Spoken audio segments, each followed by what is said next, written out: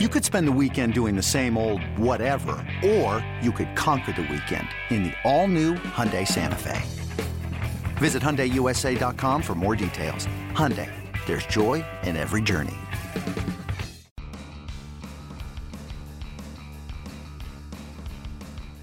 You're listening to MLB.com Extras, brought to you by MLB.tv. It's baseball everywhere. Talking Reds baseball today on this Thursday, July 21st, with our Reds reporter, Mark Sheldon. Mark, we thank you, as always, for the time. And, Mark, let's dive right in. The Reds took the rubber game against the Braves by a 6-3 final, and Anthony DeSclafani was really dealing 8 innings by Disco, as he's called. 2 runs for that game, and he runs his record of 5-0. And I know that, sometimes the fans and even us in the media, we get too caught up in saying, okay, this guy's an ace, this guy's a number 3, this guy's a back end of the rotation guy. But given all that, from what you've seen from DeSclafani thus far, again, he's 5-0. Is this the guy that has the inside track to emerge as a true bona fide ace somewhere down the road for this team? It's certainly possible. I mean, when they traded for him before last year, he kind of projected as a middle of the rotation guy because he didn't have blow hitters away stuff, but he ended up being pretty consistent. He's one of those guys who's very able to give you a quality start, 6-7 innings, and he went through his struggles. It was his first full year last year. It wasn't perfect, but he had some really nice outings, went 184 innings. It was definitely promising. Going into this year, he's just taking it up a notch. Except for one start, every other start's been at least 6 innings. He's had 2 that's gone 8 innings. And he's just throwing strikes. He hasn't allowed a walk in 21 consecutive innings. So, yes, he does have the future ace possibility on him. With the number one caveat being, when you want from an ace is you want him to throw a lot of innings, and he's able to do that. So I think coming off the oblique injury, it wasn't positive that he could either be what he was last year or even better, and he's really shown that he can. Yeah, he certainly has. And again, he is 5-0 in his abbreviated time here in 2016, but he has certainly looked good and very consistent, as you said, all season long. And, Mark, it's interesting. You can draw a lot of parallels and comparisons between him and Cody Reed. As you said, DeSclafani last year had his growing pains, his ups and downs. You knew that the talent and the stuff was there. He just had to put it all together. Now you look at Cody Reed, and, there's no way to sugarcoat this. His first, 4 or 5 big league starts, just brutal. ERA slightly under 8.5. But on Tuesday, and yes, it's against the Braves, I understand, but nonetheless, 2 unearned runs through 6 innings. He looked very good. What was the difference for him Tuesday as opposed to those first 4 or 5 starts on the big league mound? Well, that beginning of that start on Tuesday was possibly headed to Disasterville as well. He was gave up some hard hits. They squared up the ball pretty hard, even if it was caught. And they're starting to wonder, well, boy, this could be another rough outing. And what he and Brian Price both said is that he slowed down. He finally kind of took control of himself. He breathed a little bit. He just kind of stopped rushing, and he was able for maybe the last 4 innings of that start really kind of get it together and use his slider effectively, throw his fastball really well for strikes, and not leave any fat pitches over the plate. And it really did work out. It was the first time he was able to leave a start with a lot of confidence, and since he came up, maybe his first start when he was pitching pretty well. This has been something for him to build off of, and they're hoping certainly when he goes back out again that he can take what he did in the end of that start and bring it to the beginning of the next start. And, Mark, as we hear so often from, even the most successful athletes in Major League Baseball, baseball is always a game of failure, and it's a tough thing even for guys with, 10 years, 15 years under their belt to, bounce back from failure and to, pick yourself back up and be successful the next time around. But for a guy that does not have that kind of track record, for a guy that has not tasted any success at the big league level, how challenging was it for Cody Reed in particular to, again, here he is with all this potential, all this hype. He's done nothing in those first 5 starts. Did he get down on himself? Was it hard for him to kind of, keep that self-confidence that, I belong here and eventually I am going to get this thing turned around? It certainly wasn't easy, but he's been very fortunate in one way is that he's had a lot of teammates, veteran guys, come up to him and let him know that his stuff does play in the major leagues and that if he gets it together that he could be very successful. He had guys like Joey Votto, Ross Ollendorf, Jay Bruce, Zach Cozart coming up to him. Brian Price has only said that he's not going anywhere, that they haven't wavered on their confidence in him. They thought he was too good for AAA, but obviously the kind of stuff he had needed to be worked out, and that he could pitch in the major leagues and get major league hitters out. They saw it in spring training. They saw it, just from watching him in AAA and the reports that he could do this. They feel like he can, and that's why Price has been like, he's not going anywhere, even when he's struggling. So they really they are behind him, and I think that might help him keep his confidence going forward. Yeah, the vote of confidence always a positive thing, especially coming from veteran teammates, as is the case with Cody Reed. So it appears that his AAA days are firmly in the rearview mirror. We cannot say the same, though, for John Lamb. He was optioned to AAA after a very difficult outing last weekend. It appears that Homer Bailey is very close to returning. I believe he's got 4 rehab starts under his belt. When are we going to see Homer on the mound at GAB here, Mark?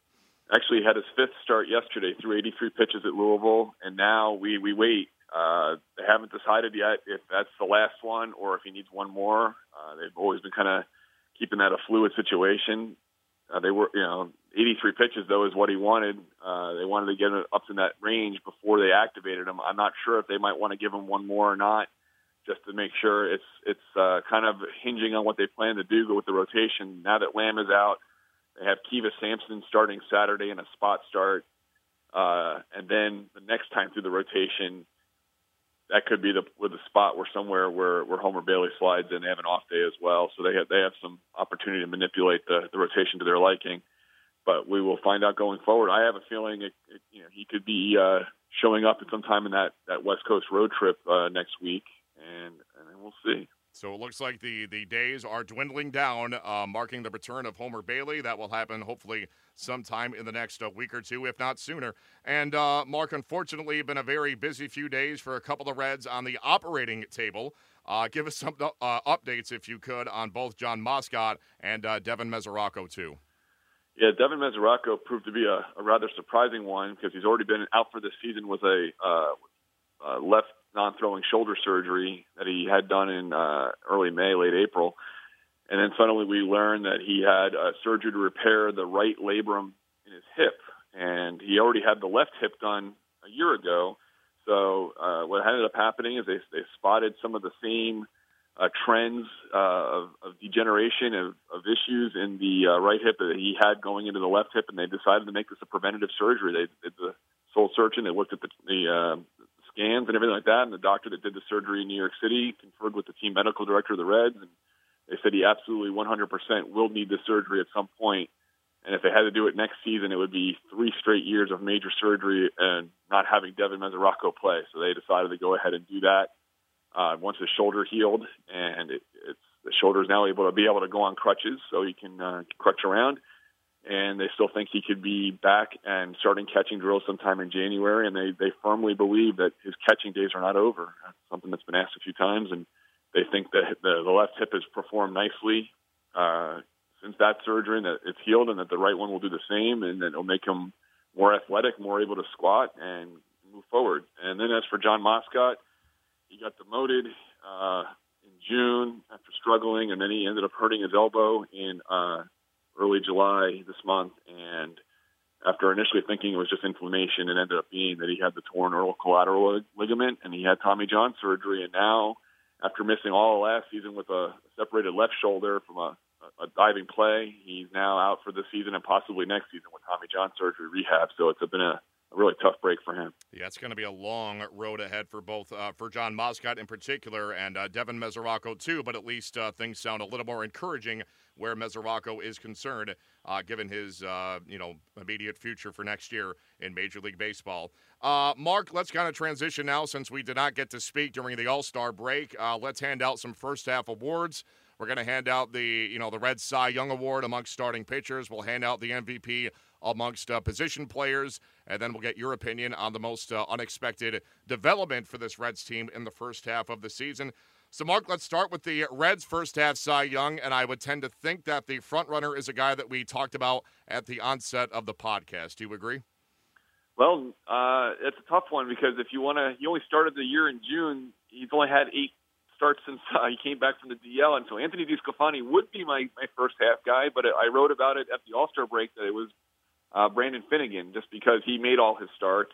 He started with a no-hitter in April. He went toe-to-toe with Clayton Kershaw in a 1-0 complete game loss with Los Angeles. So by the pure measure of first half Cy Young, I have to give it to Finnegan. But it's certainly, if you go up to today, whereas we're talking right now, I would give it to Beef. Yeah.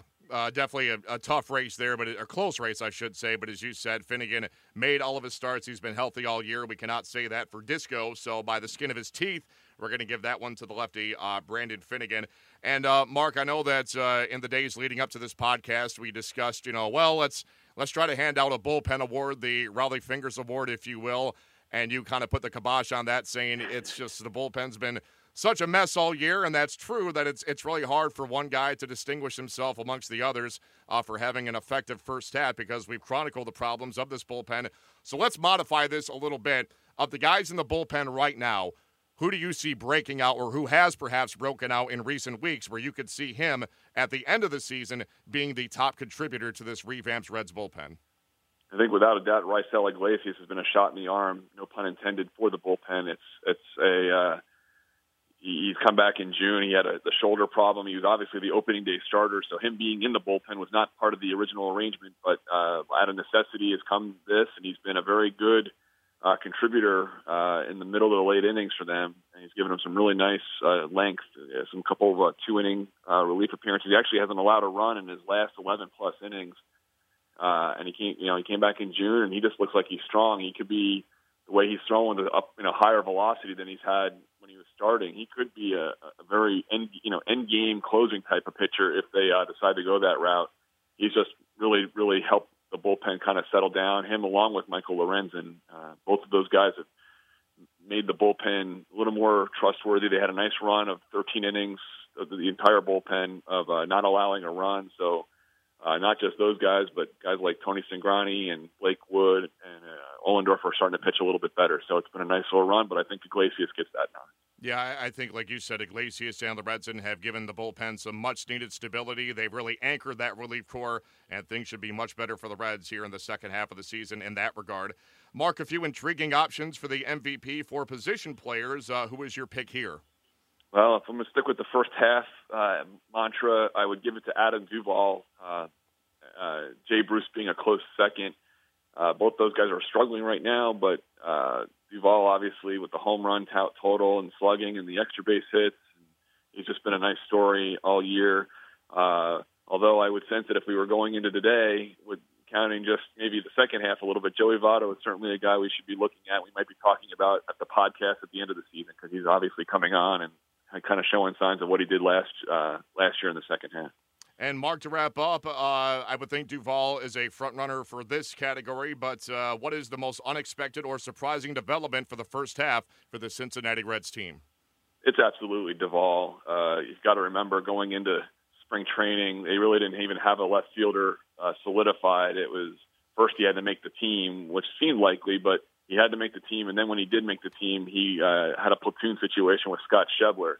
And right away, early to mid-April, Duvall showed that he was up for the challenge of being the everyday left fielder. Scott Schebler is now in AAA. The position's Duvall. I don't think anyone would have ever predicted that Adam Duvall would be a Reds All-Star and a contestant in the Home Run Derby going into the year. So I would definitely say he's been the nicest surprise in a very rough season for the Reds. One of the biggest surprising developments, not just for the Reds, but for Major League Baseball here in the 2016 season. Great stuff, as always, from our Reds reporter, Mark Sheldon. Mark will do it again next week. In the meantime, Matt Waymeyer signing off for MLB.com Extras, Cincinnati Reds. MLB.TV Premium, the #1 live streaming sports service, is celebrating 13 years. Watch every out-of-market regular season game live or on demand in true HD. Real-time highlights, live look-ins, pitch tracking widget, and more. MLB.TV Premium includes a free At-Bat 15 subscription. Watch live baseball on over 400 mobile and connected devices. Watch at home, in the office, or on the go, every night, on every device. Blackout and other restrictions apply. Visit MLB.TV for details.